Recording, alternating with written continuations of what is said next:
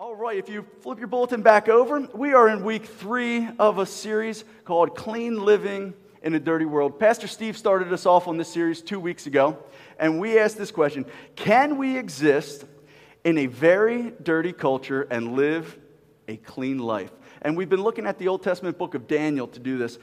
Now, what Pastor Steve had talked to us about is God has brought them somewhere. So God brought Daniel to somewhere, namely it was Babylon, and we'll go into that a little bit more in depth. And he needed vision to see beyond it, because Babylon was an evil place. So they needed vision, and that was, you're brought somewhere, you need vision to see beyond it. And then you were called there to do something. So we're all called to do great things in Christ. You know, there's no book of mediocrity in the Bible. You're not going to see anything, well, Jesus did, it was okay. No, we're all called to do something great, and that's where it came in, and he needed influence. He needed to gain influence, and he did that by humbling himself and being a great servant. And that's how he did something. Today, we're going to look at the somehow. In other words, somehow you have to survive that. Somehow you have to get strength, and that's what we're looking at. The strength is the somehow. So let's recap.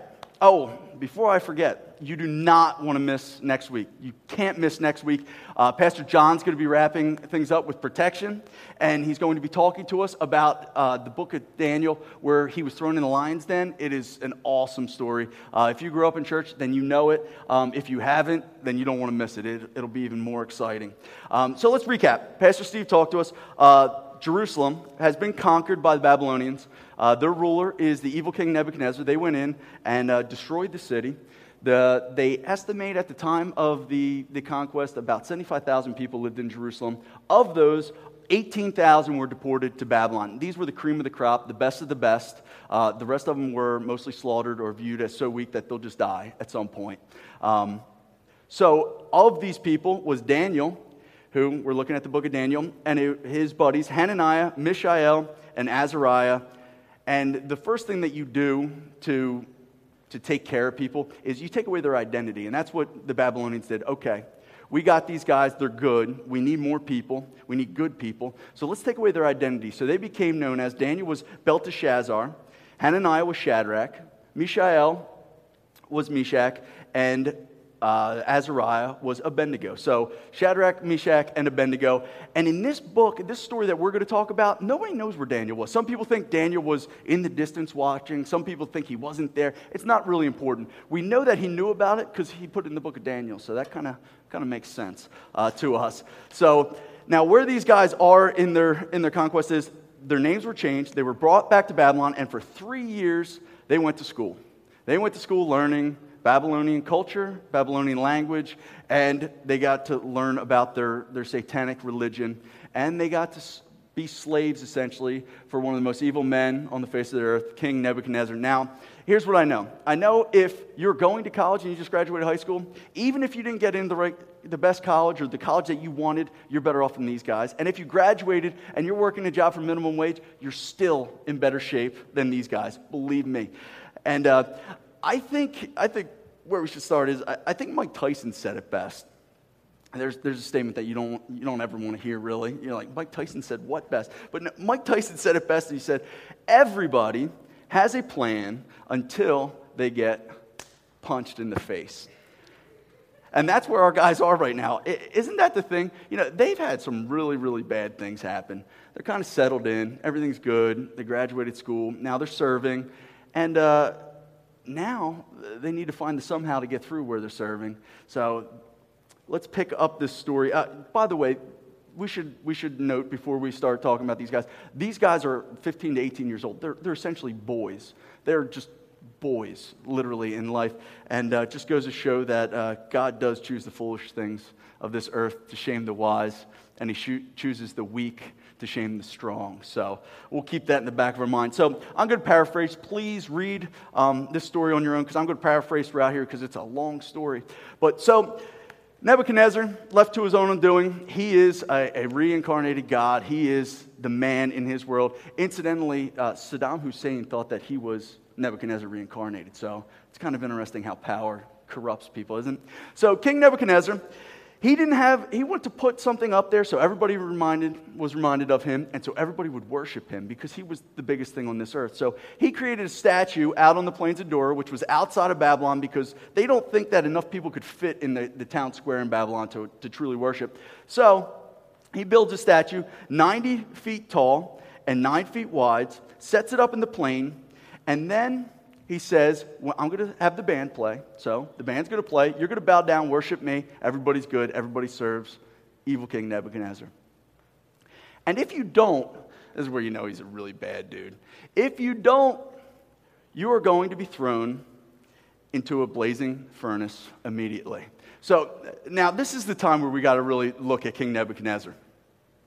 Does anybody like bad guys in movies? Like, I'm not saying you like them, but you like a good bad guy, and a good bad guy is somebody that you eventually want to see die in the end, right? That's basically what you want to see as a bad guy. Your hatred just builds and builds and builds, and then in the end, you just want to see him done. Well, Nebuchadnezzar's a bad guy, but because of the things he did, he's more like a horror movie bad guy. Now, I don't watch horror movies anymore, mostly because I have 3 kids under the age of 9. And that's horror enough for me. Is anybody else with me? Is that horror enough for you? You know, the phrase that I dread the most is, "Daddy, what's this?"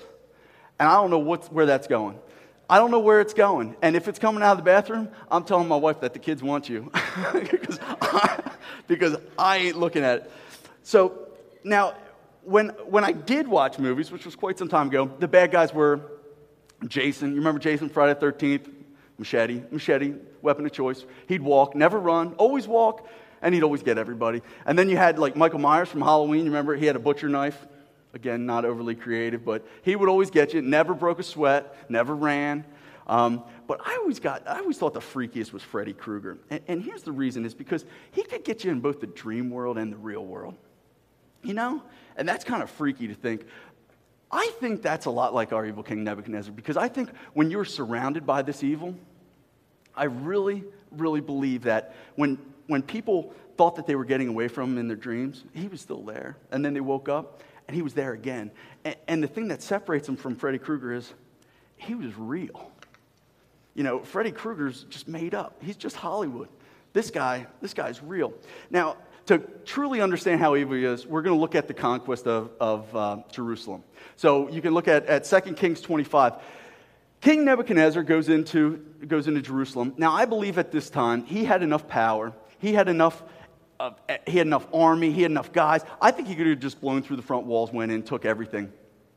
But not our king. That's not his style. So he besieges it. He surrounds it. Nothing goes in. Nothing comes out.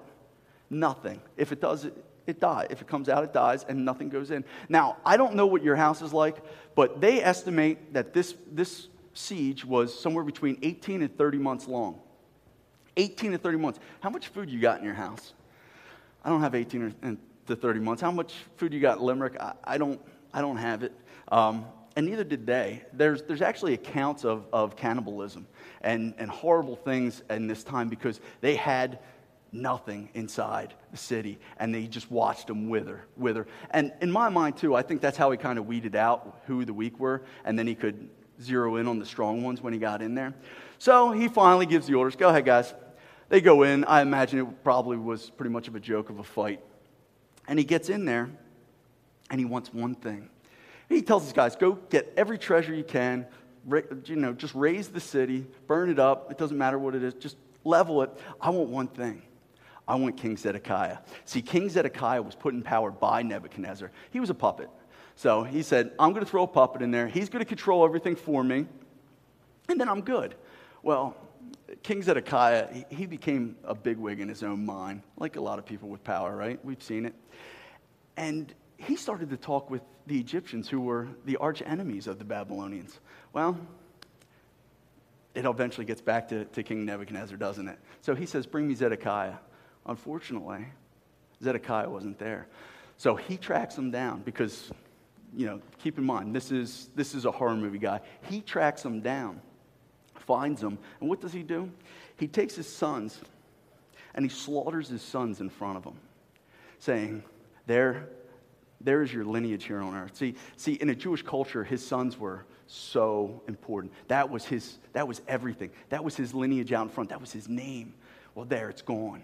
And then he takes them and he gouges his eyes out. And I believe the way they used to do it was they use the thumbs, and he gouges his eyes out. So the last thing you see in this world is your sons, your family, your lineage. It's gone. I took it all. And you know what I'd love to tell you, and this is going to sound weird, but I'd love to tell you that Nebuchadnezzar killed them then, but he didn't. He kept them healthy. He took them back to Babylon, and what he would do is the kings that he conquered, he would line them all up, and he'd keep them well fed. He'd put them in their robes, and he'd line them up when he had big, important dinners, and he'd just stand there and watch them. And he'd put it, who can stand before Nebuchadnezzar? Look, I conquer kings everywhere.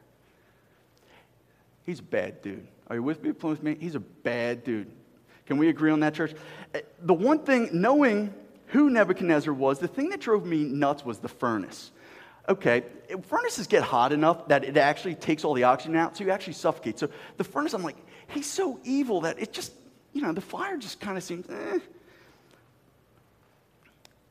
See, the crazy thing about the furnace was, in the Jewish culture, the final if you ever wanted to really get somebody, is you desecrate the body. And of that, the law said that you did not want to burn the bones, that you wanted to preserve the body, you wanted to put the body in the ground so that there could be a resurrection of the dead one day. So here's what the fire says. And here's what Nebuchadnezzar's saying. You don't have to follow me. You don't have to bow down. You don't have to do any of that.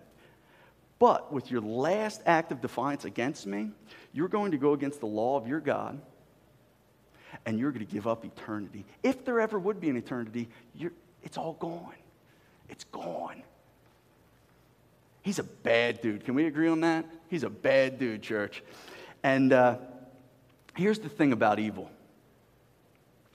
See, everything Nebuchadnezzar did was so that he had fear.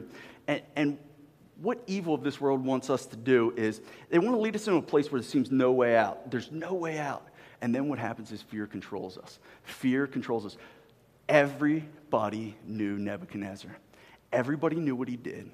And everybody was afraid of him. And that's how he had control. So let's see what happens in our story here. So the band starts kicking up. Band's playing. Everybody bows down. 3 guys did not. Shadrach, Meshach, and Abednego. Standing up. All right, the 200,000 people, they're probably way off in the back, not bad. Well, everybody has a teacher's pet, right? So does Nebuchadnezzar. They run back to him. Nebuchadnezzar. These guys that you put in, they're really good guys that you put up there. Incidentally, they probably wanted their jobs. These guys didn't bow down to you. They're not worshiping you. So Nebuchadnezzar, bring them here. And it has officially hit the fan. Or, as Iron Mike says, they've been punched in the face. So now they got to make a decision. And this is where I believe they were empowered. And I think that, see, fear is if anybody ever had a management course or anything, or had a boss, a really mean boss, fear is a really good motivator. Fear is a really, really good motivator. It'll grab you.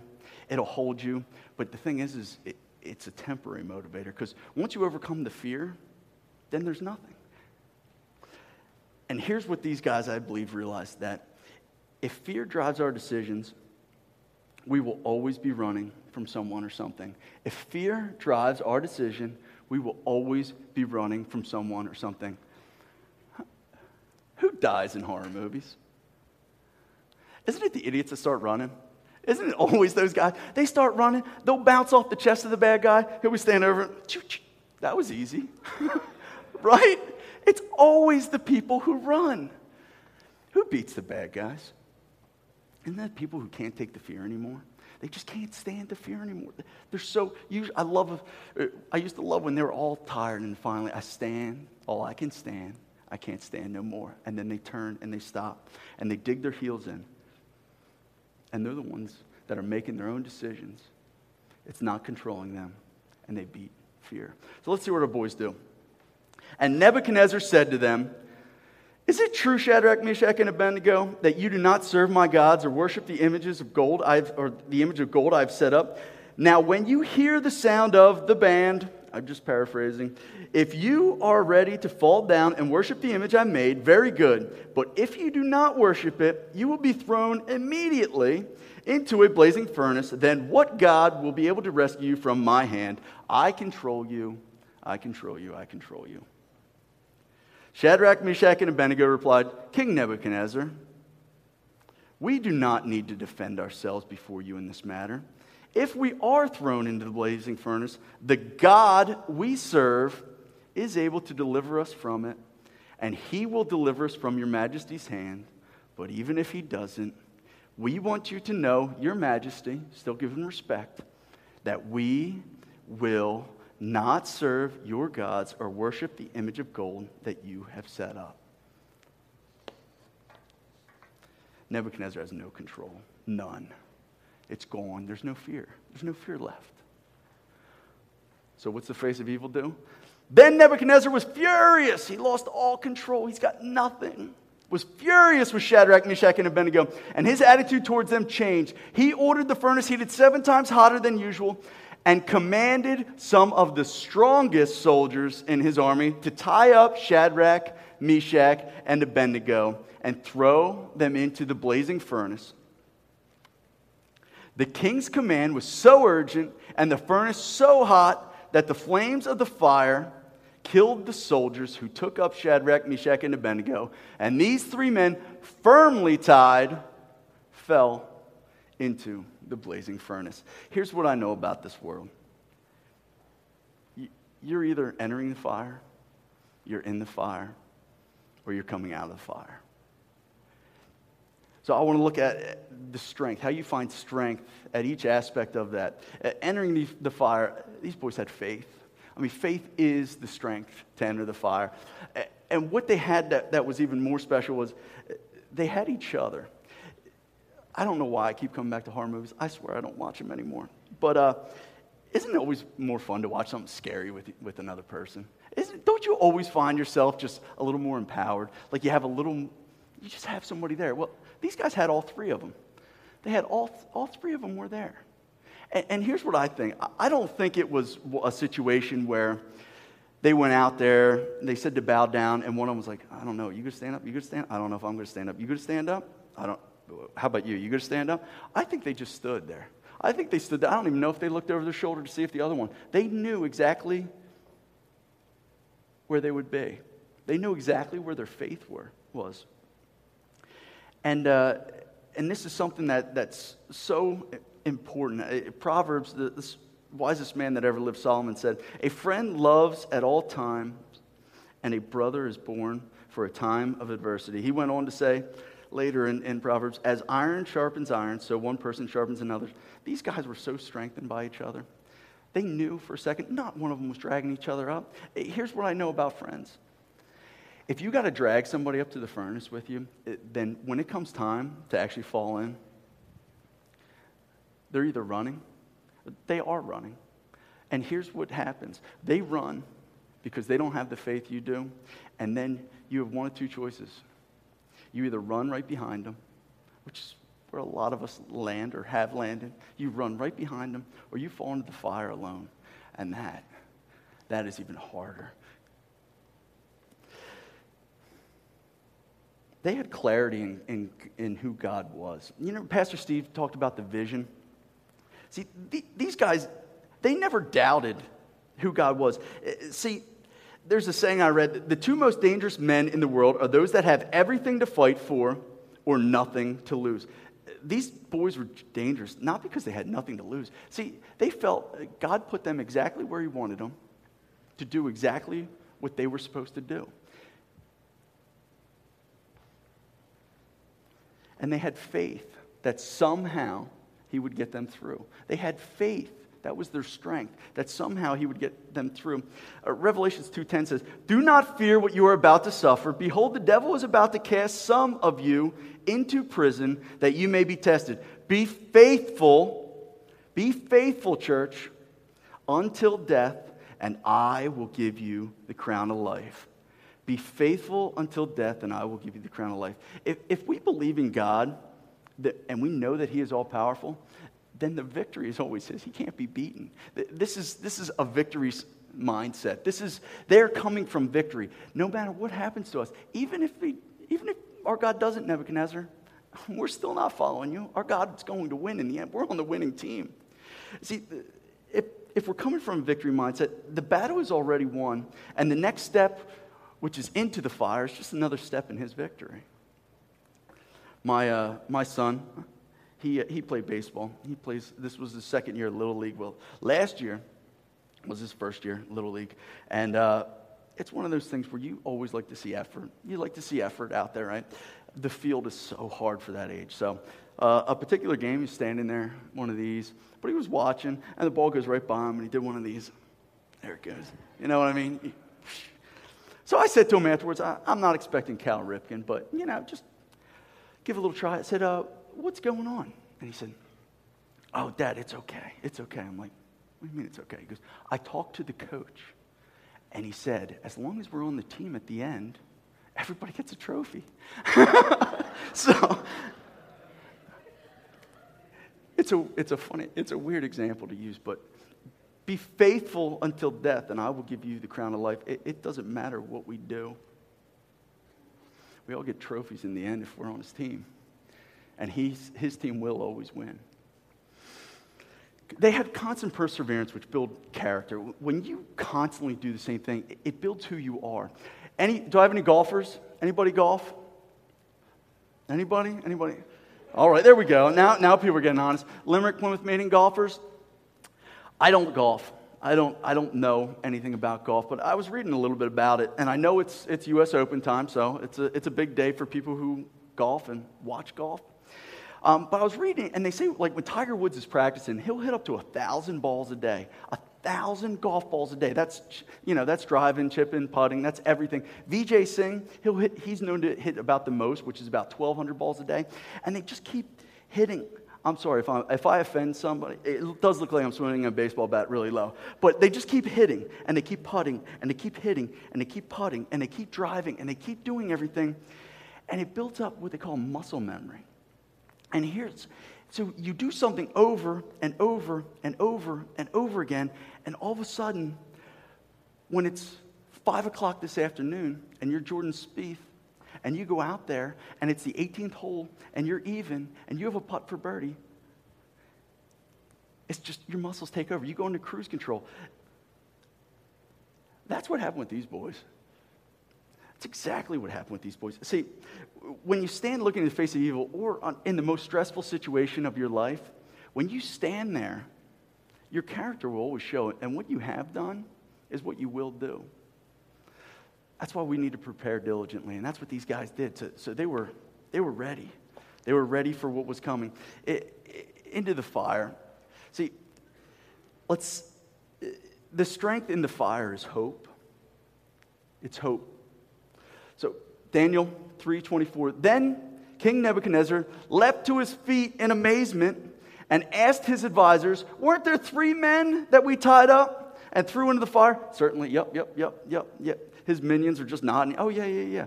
Look, I see 4 men walking around in the fire, unbound and unharmed, and the 4th looks like a son of God's.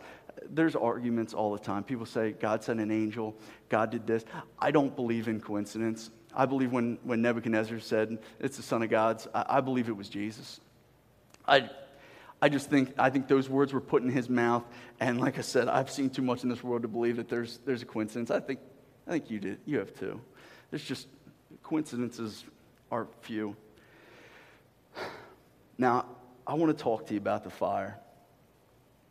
And I want to tell you, I hate Limerick, I hate Plymouth Meeting, I hate the fire, I hate everything about it.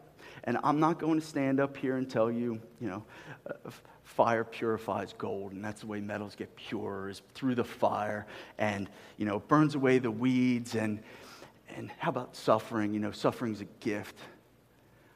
I'm not going to tell you that, church, because if you're in the fire right now, you don't need to hear it. You don't need to hear it. See, just because I stand up here, it doesn't make me immune. This is a pretty tough day.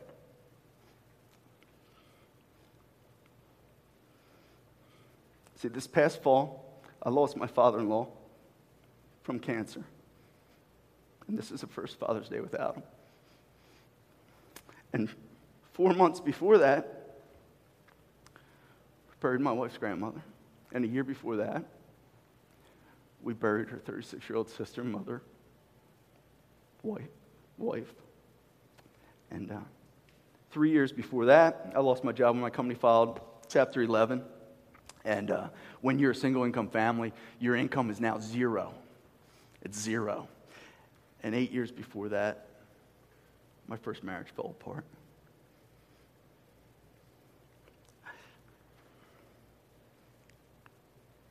I'm not whining to you. I know some of your stories. They're so much harder. They're so much harder. But what I am trying to tell you, and I'm not lecturing to you, I am trying to find the somehow, just like you are. I am trying to understand. I'm trying to answer the same questions, and I'm trying to find the somehow. Something I read that gave me so much strength. A ship is safe in harbor, but that is not what ships are for. A ship is safe in harbor, but that's not what ships are for. See, you can be all tied up and you can be safe, and a ship can sit there and it can be pretty, and it's going to rust, and it's going to decay, and it's going to sink, and it's going to be gone. It was created to leave safety, sail across the oceans, endure the storms, go to new places, see new things, pick up goods, deliver goods, fight battles. Ships were created to do all kinds of things, and they were all created for something. But what every one of them was meant to do was leave safety. And it was meant to leave into unknown waters. See, at the beginning of time, in the book of Genesis, God tells us He created man. He created us in His image. And He created us to rule.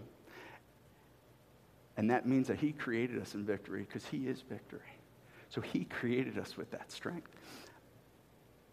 We are vessels made to function in this world. We may not like it, but we're meant to go through the fires of this world, church. We're meant to go through these fires. The greatest thing is that He's not sent us alone. He's given us hope. And just like these three boys that sit there, He's given us the hope of Jesus. That no matter what is there, Jesus is there. He's the hope. See, man can live 40 days without food, 3 days without water,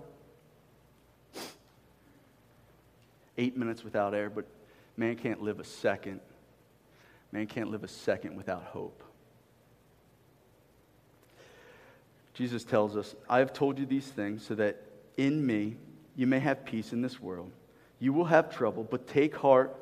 I have overcome the world. I have overcome the world. There's the hope, church. There is a God that has been with you since you existed, who has promised to never leave or forsake you. And no matter what you encounter, with Him, you are made to overcome every fire that you ever faced, you are currently facing, or will ever face. It's Father's Day, so I got a father's story. I love fishing with my dad. Now, we mostly fish down in Jersey, and our biggest thing to fish for is flounder. I don't know if any of you have been flounder fishing, but so we go down, and the biggest day, we used to catch anything, anytime, whenever, and I guess that's why they have seasons now. Maybe it's because we did that. But the biggest day now is opening of flounder, which is this year was Friday before Memorial Day. And here's what I know about that day. If I hop in my car, I drive down there, I hop in my father's boat, and I take his boat out. I have no idea if it's running. And B, I have no idea where to fish. I don't know where the fish are. But when I call up my dad, and I say to him, I say, hey, Pop, could you go down fishing? He says, sure. Here's what I know when I get down there. I know the boat will run, and I know we're going to have a good day of fishing. I know we will catch fish. He'll be humble and tell you he never knows, but he does. And here's the thing. I didn't do anything. It's nothing I did. It isn't a thing that I did. See, my father took the boat out at least a week ahead of time. He knows it runs. And he fished. And he knows where the fish are. Likewise, our Heavenly Father, He knows. He knows that you can run. He knows that you can run through it. And not just run through it, not just survive this world, but He knows you can thrive. He knows you can succeed in anything with Him. Out of the fire is understanding our strength. Understanding strength. And unfortunately, I don't know how many of us get out of the fires. A lot of us we cook in them for a long, long time. Let's see. Nebuchadnezzar then approached the opening of the blazing furnace and shouted, "Shadrach, Meshach, and Abednego, servants of the Most High God, come out here." And they got out. Doesn't that seem unfair? If I'm Shadrach, Meshach, and Abednego sitting in front of Jesus, who is God and fully man, I'm saying, 1,000 angels, swords, we're going to lay all these guys down. We're going to slaughter them all. We're going to march everybody back to Jerusalem, build the wall. We're going to take them all out. Right, Jesus, you with us? Or I'm saying, hey, how about a trap door out the back of this? You fly us back to Jerusalem, snap your fingers, everything's undone. You good, Jesus? Can we do that, Jesus? But He doesn't. What happens to these boys? They step out and they go right back into slavery. Sure, they got a promotion. It's great. So you're a better slave, I guess. They step right out into the same place they were. See, they're not strong. God's strong. And I think they realize that. Paul tells us in 2 Corinthians, "I was given a thorn in my flesh, a messenger of Satan to torment me. 3 times I pleaded with the Lord to take it away from me. But He said to me, 'My grace is sufficient for you, for my power is made perfect in weakness. Therefore, I will boast all the more gladly about my weaknesses, so that Christ's power may rest on me. That is why, for Christ's sake, I delight in weaknesses, in insults, in hardships, in persecutions, in difficulties. For when I am weak, then I am strong.'" See, the truth somehow, it's not in us, church. It's not in us, Limerick. Our true strength is Him. And this is where, people meet Jesus in the fire. And they don't build that bond. And then the next fire, and the next fire, and the next fire, and the next fire. And they think, I should have the strength. You don't have the strength. You don't have the strength. He does. I watched a bunch of videos this past week. Talk about depressing. It was depressing.